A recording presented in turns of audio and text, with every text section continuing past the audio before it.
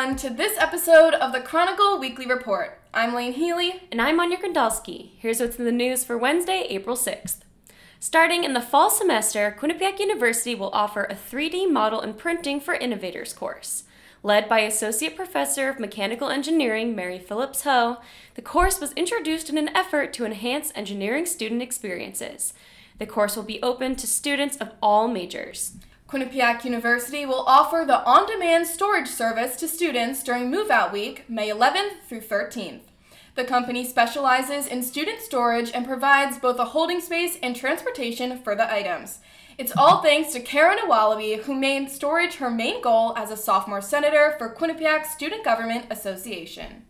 Quinnipiac University is exploring a new solution to its parking problem. Announced last week, the university will partner with municipal parking services to launch a new initiative, using cameras in Hogan Lot to monitor student parking. One Stop the Facilities Department, the Department of Public Safety, and a Graduate School of Business class are working together to analyze the data.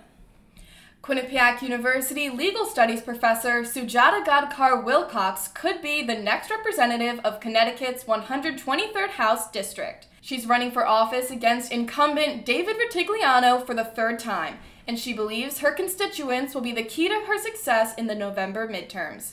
In a community that just wants to be heard, she's going door to door listening to every concern, the biggest of which is equal access to public education. In opinion, after Louis C.K. won the Grammy for Best Comedy Album, opinion editor Xavier Cullen says cancel culture is a myth. Celebrities like Dave Chappelle, Kanye West, and Joe Rogan have all seemingly been canceled, but still enjoy incredible success. Cullen says if cancel culture was real, these celebrities would be deplatformed or forgotten. As inflation rises, companies are adding fuel to the fire with shrinkflation. This means that companies are reducing product sizes without changing the price, and in some cases, even increasing it. Associate Arts and Life editor Neha Sinarayan explains the concept and details its devastating effects. I'm sick of people complaining about gas prices. The war in Ukraine is also a war on the environment, displaying plainly how a reliance on non-renewable resources is a vulnerability. And while violence in Ukraine continues, any progress of environmental infrastructure in the nation will inevitably be destroyed.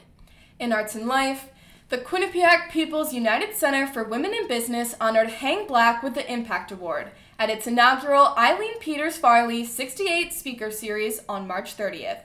The event was held in memory of Farley's legacy in the Quinnipiac community as one of two women attending business classes in the 1960s.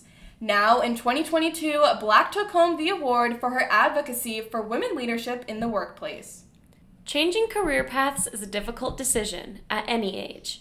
During his first year in the Communications 3+1 program studying journalism, copy editor Aidan Sheedy has decided to make a change and follow his passion, teaching. And he wants to pursue his dream of being an elementary school teacher. Bridgerton's highly anticipated second season finally premiered on Netflix on March 25th. Set in London during the 1813 marriage season, there's plenty of romance and scandal to go around. Associate Arts and Life editor David Matos reviews the second season, calling it the best one yet. Times are tough for a small-town woman during the Civil War. This week, Associate Arts and Life editor David Matos and Associate Opinion editor Michael LaRocco review Quinnipiac University's production of Little Women. Selling out all four of its shows, the predominantly underclassmen cast set the stage for a future of productions worth looking forward to. In this edition of Dear Counselor, Mary Pelletieri, a member of Quinnipiac's counseling services, gives advice on how to manage stress. Her best tips are to be honest with yourself and others, and take breaks when you need them. TJ Salta is a master with the deck of cards. The 3+1 entrepreneuring senior and magician performed April 1st at the Rocky Top Student Center to an audience packed with family, students, professors, and fans. Opinion editor Xavier Cullen reviews his performance. In this week's satire column, news editor Melina Khan reveals that this year's Wake the Giant concert will have a surprise second act. The real star of the show will be Quinnipiac University President Judy Olean, as she gets roasted by none other than former President John Leahy. This is a showdown you won't want to miss. In sports, Quinnipiac women's lacrosse goalkeeper Kat Henselder has the third highest save percentage in the MAC. Henselder is addicted to the rush that comes from facing a shot, even though she initially did not want to follow in the footsteps of her father, a lacrosse goalie. News editor Melina Kahn interviewed and wrote a feature story on the student athlete. Former Quinnipiac University women's ice hockey forward Taylor Gerard was selected first overall by the Connecticut Whale in the 2021 entry draft. And she's not the only Quinnipiac alum on the team. She's one of 15 Bobcats to play locally for the Whale, the largest pipeline in franchise history. This past weekend, the Quinnipiac men's baseball team lost 2 out of 3 games to the Canisius Golden Griffins in its first series of conference play.